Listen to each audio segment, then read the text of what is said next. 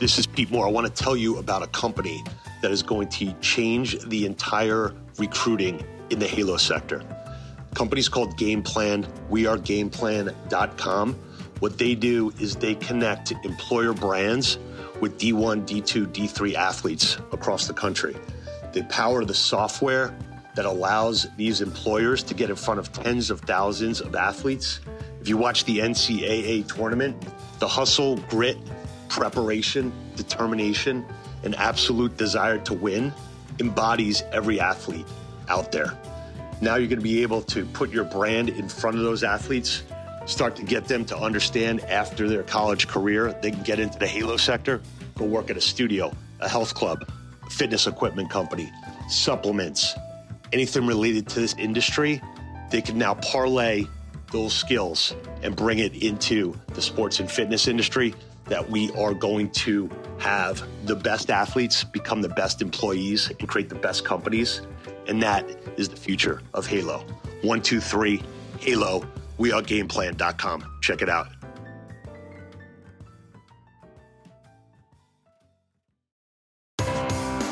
This is Pete Moore on Halo Talks NYC. I have the pleasure of having from MADabolic, which I've been hearing about for years, from Christopher Jacob, Brandon Cullen, Cully, Ontario, now in Charlotte, North Carolina. We're going to talk about building a business, then building a franchise, and doing what you love. So Brandon, welcome to the show.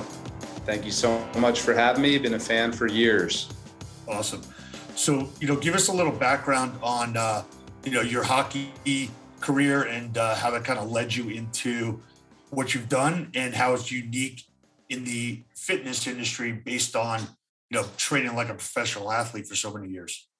Yeah, it's kind of funny. Hockey's an interesting talking point. I don't mind admitting, I think I was an average player. I realized I got to the minor leagues and played in some great organizations with the Rangers and the Islanders. But truth is, fitness, the fitness angle was my equalizer, my partner and I's equalizer. We were average gifted players that everything we could control behind the scenes allowed us to be a little bit more relevant on the ice with these, some very, very talented people at these next levels.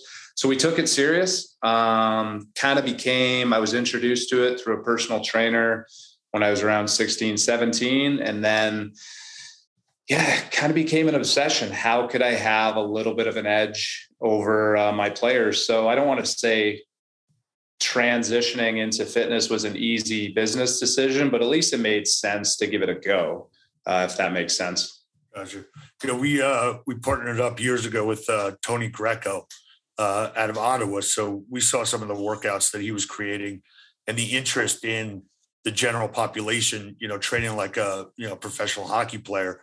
As you kind of have tested that out with MADabolic, what was the first location and how much did that cost? And what we talk about a lot is, figuring out what the special sauce is of your brand and of your offering. So maybe talk us through how long that took, some of the things that you had as like an aha moment.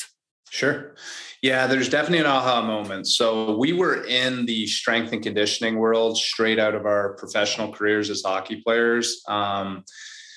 But we were in the sport of fitness. So CrossFit long before it became cool in hip hop culture. And if you guys remember, like this time when you're thinking 2005 through 2010, it was a very different scene, right?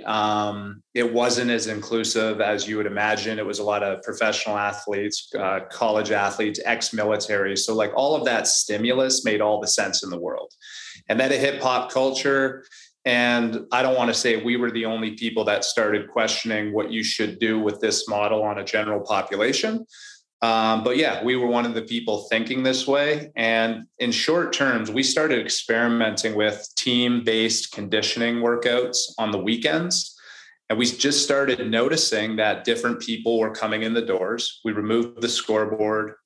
We removed the barbell. We started playing around with a lot more work to rest ratios versus chasing reps, I guess is an easy way to say it, or trying to win a workout. And that aha moment became when we actually funded a second location and put this experimentation into a full program. And within 6 months, we knew we made a big dent in the industry. So we've been trying to essentially for the last 10 years, build a product for everyday athletes that are actually looking to continually age athletically with a very strength bias approach, which I'm not stepping out of line saying in the group fitness model, it is a very different approach than what is popular out there. Or you know what is common. So, I mean, we're popular, but the broad audience, what is common with the people we compete with? Got it. I looked at some of your videos over the last couple of days. You want to first explain, the MAD acronym, which I know you got a podcast, which is Guilty, Playing Guilty. Playing Guilty, yeah. Tell us what MAD represents, and it's not just Mad Crazy Fitness, but give us the acronym. Yeah, it's funny. So you talked about this being very much a business podcast. Well, a lot of times when you are building a company to reach the general population, you actually have to use basic terminology. You have to talk to them like everyday people. So we were doing some pretty scientific driven work to rest ratios, but we needed a human factor to have that everyday person relate to it. So the MAD acronym, it's kind of funny to look back at it now. We literally were looking at the style of intervals we were offering and trying to find words that would represent what we were doing. So if you think of like momentum, it now stands for a gradual build in intensity. Anaerobic, pretty self-explanatory. We're going after an intense anaerobic effort. And then the D, the durability, is this slower grinding pace, focusing more on kind of strength, stability, and just like a sustained grueling effort. So I mean, it's cool to sit back and say this now, but we were literally just in Google thesaurus searches trying to find words that fit the MAD acronym, right? And the thing that I think is really cool about that now is we could probably sell shirts in our lobby with just a giant MA or D on it, and people would buy the shirt that they identified with as their favorite interval. And to kind of look back at that is a cool thing to see. They're living, breathing things that our clients relate to these days. That's great. So when you first, so the second location was kind of like, okay, we figured out what the program's going to be, what the layout's going to be. When did you make the determination, hey, we're going to go and franchise this versus we're going to, do a corporate rollout? Yeah. So we started making some noise in Charlotte pretty quick, like 6 months in. And the first business opportunity we had local Charlotte clubs asking if we would implement our program into more of their big box model. And being young entrepreneurs, me and my partner were like, well, this doesn't make sense, putting people directly in competition with ourselves. And then if I'm being honest, the corporate structure had a ceiling for the type of capital we had at that point. So we were introduced to franchising. We hired a consulting firm out of, I think it was San Diego, and they kind of walked us through that first FDD. We built it out. And we started franchising the model because, I think the one thing my partner and I have always been good with is understanding our bandwidth and our skill set. And for us at that point, franchising, I think, was the only way to go at a certain level of growth versus the corporate model. Yeah. Yeah. It seems like a lot of groups that we work with, they put the franchise agreement together, but they haven't really nailed the prototype yet. So the first set of franchisees are almost like an experiment or an extended experiment.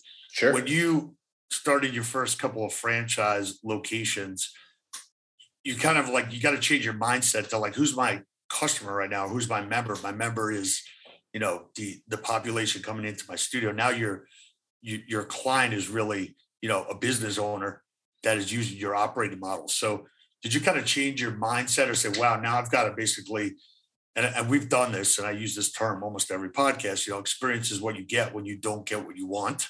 Mm-hmm. And we franchised too quickly with one of the companies we had. And then these franchise owners would come back and say, hey, how does this thing work? How do I make money? So how did you kind of think about, what your role and responsibilities were? And, now you've got a level of stress that you didn't have before. Basically you and your partner, we're going to make this work and we're going to be here as long as we need to. But now you're extending it. Now you're responsible for their P&L. Yeah, it's interesting. So I think I would have answered this differently during that time. And now I can actually sit. So now we are, now we're a well-oiled machine. We have the right kind of partners that are backing us. We have the right kind of financial partners, the right kind of scaling partners. And I actually can sit here humbly. And like you said, I can look back and funny enough, and I'll humbly admit to it. I know now what I didn't provide at a certain level of scale. With that being said, we were so cautious on growing, where we really only took slam dunk people and slam dunk markets. We didn't chance too much at that because to be honest, my partner and I did the first 10 units all by ourselves with no help. We literally did everything.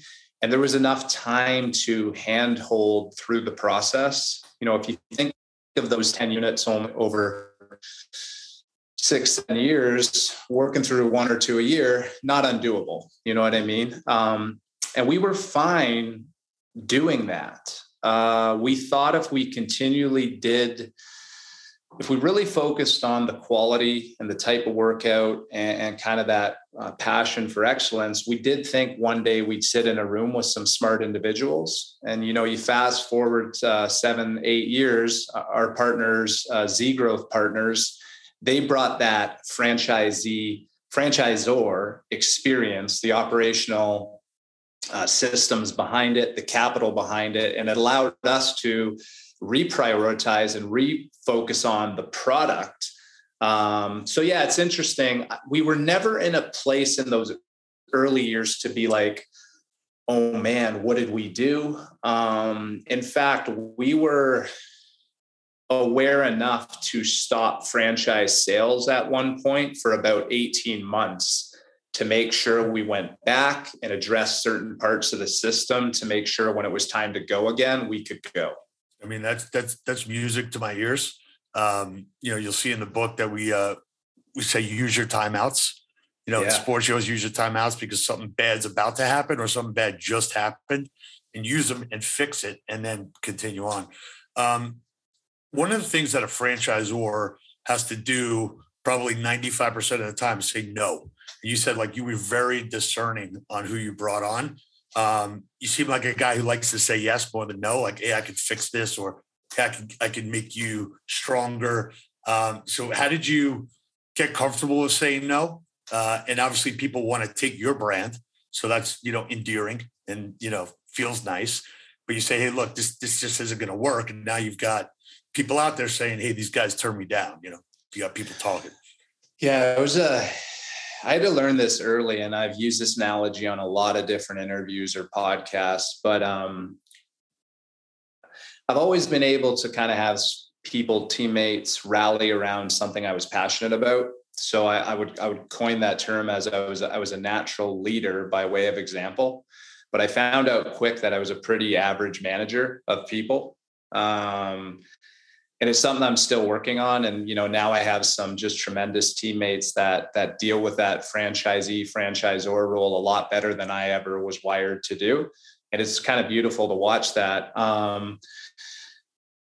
It's weird because if you think of franchises and franchisees, even though you're part of a system, a lot of what the disagreements you have and saying yes or no, it becomes very hyper local. Whether you're within a system or not, the franchisee, it is their business. And yes, they have to operate within our system. When it comes to hiring, there's only so much you can say. You can provide strong suggestions. You can lock down things like membership menus and the way you systematize the workouts, but running the business for them, we all know that's not franchising. Being a franchisor is trying to support them. And a lot of times you do have to say no. And you know what the weirdest thing is, and the toughest thing that I don't think franchisors talk about enough is usually you have to say no to your strongest franchisees to set an example for some of your average performing franchisees, because you can't just give the superstars all the rope to do whatever they want, because it sets a bad example within your system. So I do often, at times you sometimes want to reward or give someone a little bit more slack that's killing it. But in order to run a successful system, I think you have to be pretty even and universal with all those relationships. Great. So some of the groups that have grown at amazing and exponential rates, if you look at Orange Theory, Massage Envy, those two in particular, they set up a model where they sold area development agreements on a per state basis, or maybe half the state to a group. And then those people were then able to sub-franchise it, and they would take a percentage of the royalties. So as much as corporate, has to approve every franchisee in the network, you lose touch with that connectivity. But you also get a lot more dollars up front, and you've got more salespeople, in the system. So, as you've built out MADabolic, and I see all the states that you have listed on the website right now, how do you go through that system? Have you been able to identify, certain traits? Is there professional athletes? We invested in a company called the Athlete Book, and that's bringing D1, D2, 3 athletes, into systems. So what are some of the criteria, without kind of giving us the, the checklist of, here's what you need to say yes, get a yes out of Cullen? Yeah, well, most businesses, to be honest, fail because they're undercapitalized is one of the biggest things. We really do believe that we can teach our system to the right kind of people. But if you have an absentee investor, you have to really staff up in the general manager, lead trainer kind of role. And I think as long as you're very much upfront about that early on, it doesn't surprise that ownership structure later when they may think they were going to be the GM or face when that wouldn't have suited that business. I can't speak to the Orange Theories or F45s with this massive growth in relation to that area development deal. And the reason I say this is we will be open to that, especially internationally. But our primary goal as our unit today is to get to 200 successful units in the next 5 years. It's quite a bit different, right, than the 900 or 1,200 that the F45 and Orange Theories are kind of shooting towards. Let's be honest, and I don't mean this in a rude way. They are going after a broad audience. They may not say that, and I'm fine with that, but like their reach and the way that they chase a more inclusive, broad audience where everybody's welcome allows, I think, them to chase 1,200 units.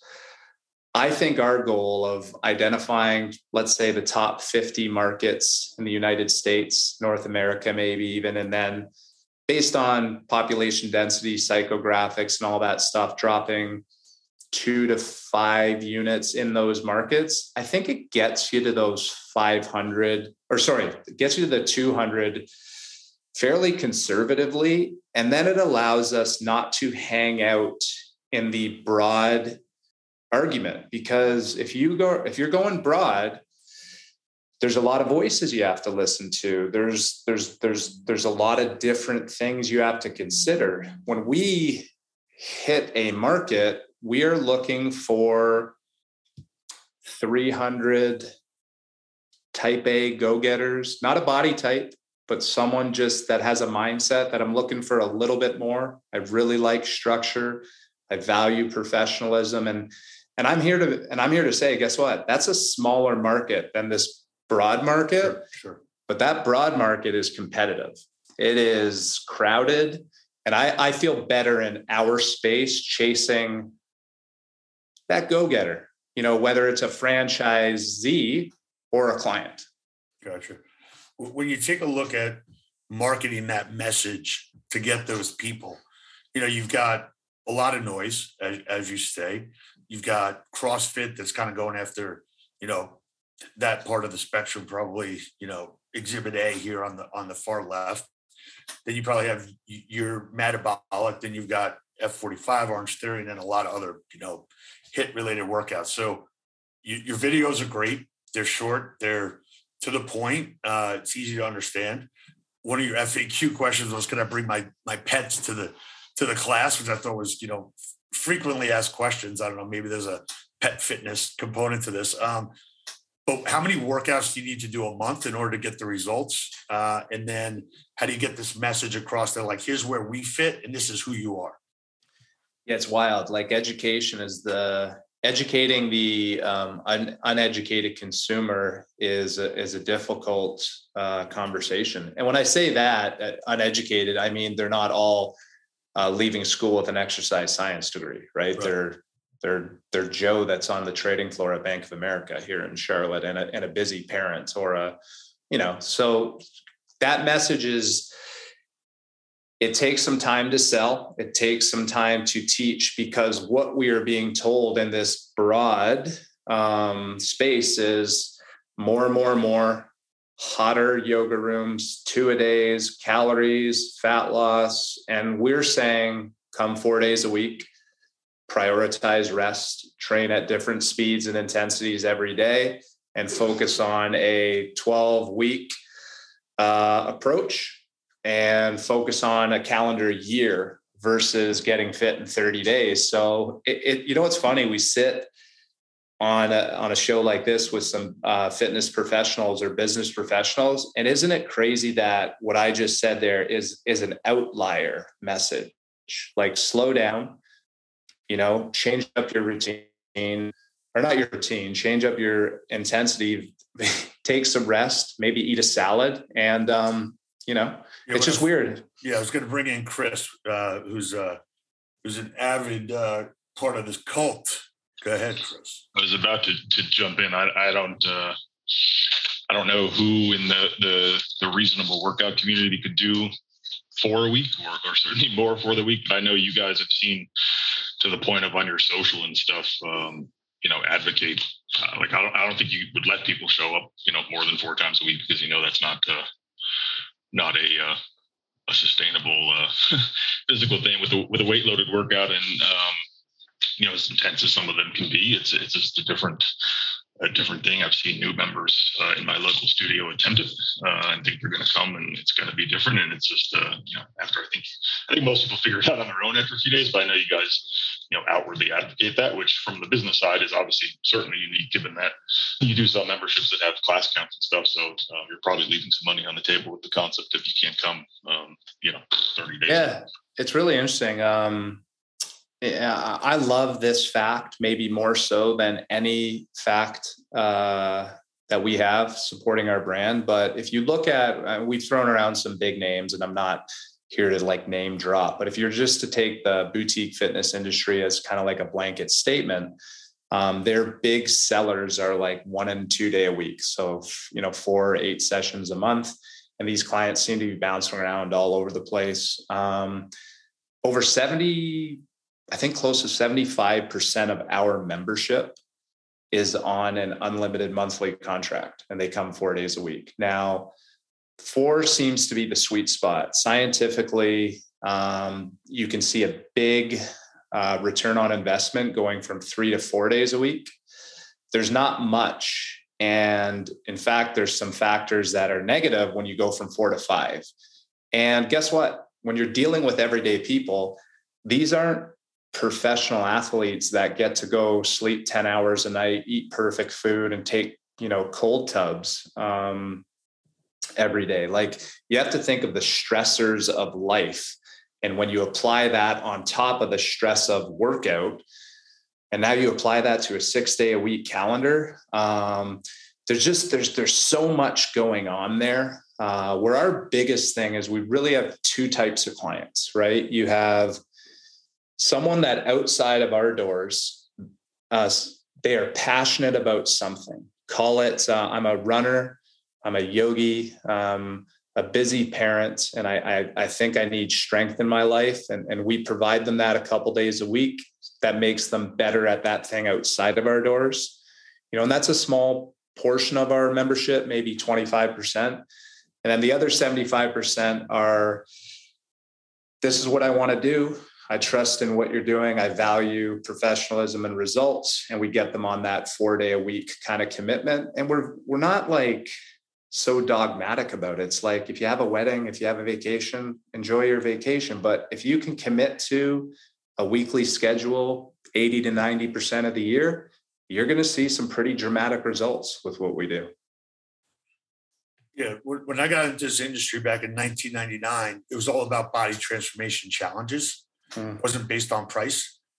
It was before and after pictures. And I feel like a lot of groups kind of forgot what they were trying to achieve on behalf of the membership base. So as a quick story, one of our close friends, Brian Mitchell, he was one of the top sales guys in the Powerhouse Gym in Venice Beach. And when somebody came in, he'd say, "How much weight do you want to lose?" It's like 25 pounds. Like, so go walk over to the dumbbell rack, pick up a 25-pound weight, give it to the guy, and then walk around the gym until that guy said, "Hey, Brian, can I put this 25-pound dumbbell down?" He's like, "You know how good you're going to feel when you lose 25? Yeah, bam, there's a membership contract." I love that story because that's what that guy was specifically wanted to achieve.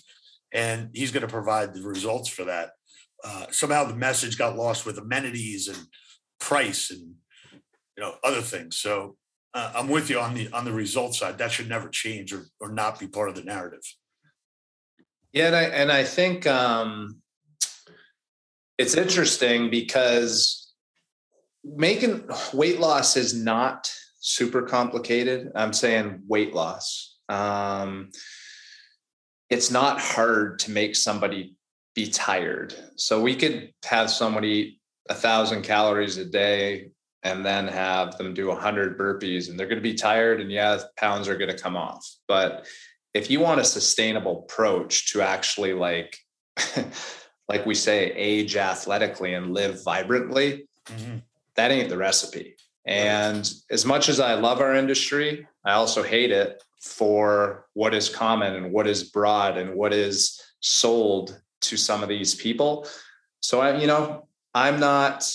be honest, we're not chasing a broad audience, but hopefully our approach could create some ripple effects that, hit or get people thinking a little bit differently. Maybe that's the way to say it. Look, our mission here is to try to solve or eradicate diabetes, obesity, and loneliness. And that's going to be done at the local level, hyper local level, like you talk about. So groups like you need to make sure they find the right franchisees, have the right amount of capital. So that's the mission. We shouldn't need a cure for diabetes. We know what the cure is. Don't eat this and work out like that, and we'll get rid of it. I read a crazy stat yesterday that 50% of the population by 2030 is going to have diabetes on the trajectory that we're on. That's just completely unacceptable. Chris? Yeah, two things related to this, Brandon, if I can add kind of on your behalf. One is noting that regardless of times a week, you guys have crafted a program that's highly variable in intensity. It's, there's multiple kind of lanes. If people go to a workout, they'll understand with different kind of weight loads and doing the same workouts. But, it's a lot easier to vary. And I'm always intrigued by the people I see at my own local studio, which vary from, let's say, men I could never look like, despite all my efforts, all the way down in the same exact class to what I could best describe as very pregnant women that are about to give birth, doing the same movements just with different weights and modifications, and so it is broad in that sense, but it's the workouts are not all about, and especially with kind of the MAD, different day philosophy, it's not about you guys very specifically have days that are not about 100%. Effort and walking as fast or running as fast every single time. So you can still show up. What it means to come 4 days a week can vary according to how you're feeling. As long as you show up, you're going to get a good workout, but you're not going to burn yourself out. Well, yeah, and that's the beauty of well-structured interval training. And when I say interval training, I mean, like Chris said, interval training. HIIT is a type of interval training. It's not interval training. It's a type. And like you said, Chris, if we were doing, I'll give you 3 examples of, using the MAD we started with. So if we're having a gradual build in intensity and our workout is 40 seconds on, 20 seconds off, and we're going to do that for 6 cycles through 5 movements, and we're going to bump our intensity, whether that's your intensity or the weight you're lifting, every couple cycles. That's different for every single person on this call. Their level of intensity, the weight they're going to lift. If we go to anaerobic, you're in a 1-to-1 work to rest ratio. Let's say we're doing 1 minute on, 1 minute off. Well, again, everyone on this call, that minute is different. But if I'm saying, give me your best minute, I think time's relatable to people. And finally, the durability. Like, let's say, okay, we're going to do some walking lunges and some heavy carries and some slide boards for 2 to 5 minutes. Rest when necessary, but get as much out of those 2 to 5 minutes as you can. It's a very different approach to guiding people through a safe workout versus chasing a set number of reps that maybe certain people shouldn't do, or lifting a weight that is not appropriate for them. So again, when I say this stuff out loud, I giggle that we are the weird voice saying these things, but I do also, COVID in a weird way was a little bit of an accelerant to us living better. And you could apply that to the way people look at work from home, just recovery in general, mental health. And I think in our bias defense, a strength bias approach with recovery, it's just this perfect storm of us trying to live a little bit smarter, I think. That's great. I love how you're thinking about the business methodically, and that the growth is not a number that somehow makes you change your lens on what you're trying to achieve on a daily, weekly, monthly basis. So I think people out there should really think about, what's your goal and not what's your number of units, at the end of the day. So, Cullen, I think if I could, hey, Pete, real fast, just because I wanted to make sure I got something out on this from my perspective. Brandon, is exactly what you just said, Pete. I think the unique thing about your concept, Brandon, is that the workouts are literally planned an entire year in advance, down to you guys have the schedule printed on the wall and in the app. So it's, you guys are committed. And I think one of the highest compliments I can pay to you that kind of combines this world that we talked about on the podcast is that, in 2021, when we were, got vaccines, us included at Integrity Square kind of assumed this view that, quote unquote, COVID was over and go back full force. You guys have a kind of your biggest group event called Game Day, which is a quarterly check-in on performance that you excluded in 2021, which is probably the most prescient thing I've seen, that even throughout 2021, even though that's a core part of your program to monitor practice, you did not allow in the schedule for these large group events, knowing that, who knows? So certainly people could come to classes on their own, but kind of getting the entire membership base together even throughout 2021 may still not be a good idea. And so while everybody else was, re-ramping, I think you demonstrated the importance of planning ahead for even the most obscure things. And, it's back in 2022 and that's great, but you kind of modified as went along. Also too, I'll just figure, I think we did an amazing job with COVID. So when everybody was, I always thought this was a mistake, but when everybody was trying to learn how to do digital against these powerhouse media companies, we kind of went inward and just really worked on our systems. We were always firm believers that the in-person experience was coming back. And even like as the vaccines came out and we were able to open our doors, we saw that. It's always going to be around. Yes, digital is going to be a thing. I'm not arguing any of that.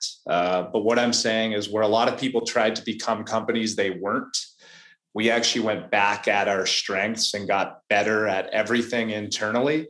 So the fact we were able to add so many units in 2021 when you kind of shouldn't have been, They'll all be opening in the next couple of years. And where we sit today operationally with our systems, we feel real good about this momentum. And I think we used COVID very intelligently to beef up and to staff up and to prioritize what was important for us.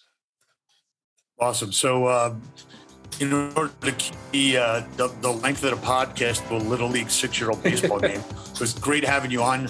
Love how you're thinking about the business, methodical, keep your head down, build value when you want to sell or you want to take in capital. Someone is going to pay for the value that you've created. So I think there's a lesson here. There's probably a case study that we'll do someday on Halo Academy, and look forward to meeting you in person. Absolutely, guys. Again, thank you. Keep it up, because it's the one I check in weekly with whoever you guys are interviewing. So I finally got invited, and just want to say thank you. Yeah, we're talking to your agent for like 3 years. We finally got you on. All right, but good work. Talk to you soon. Thanks, guys. Later.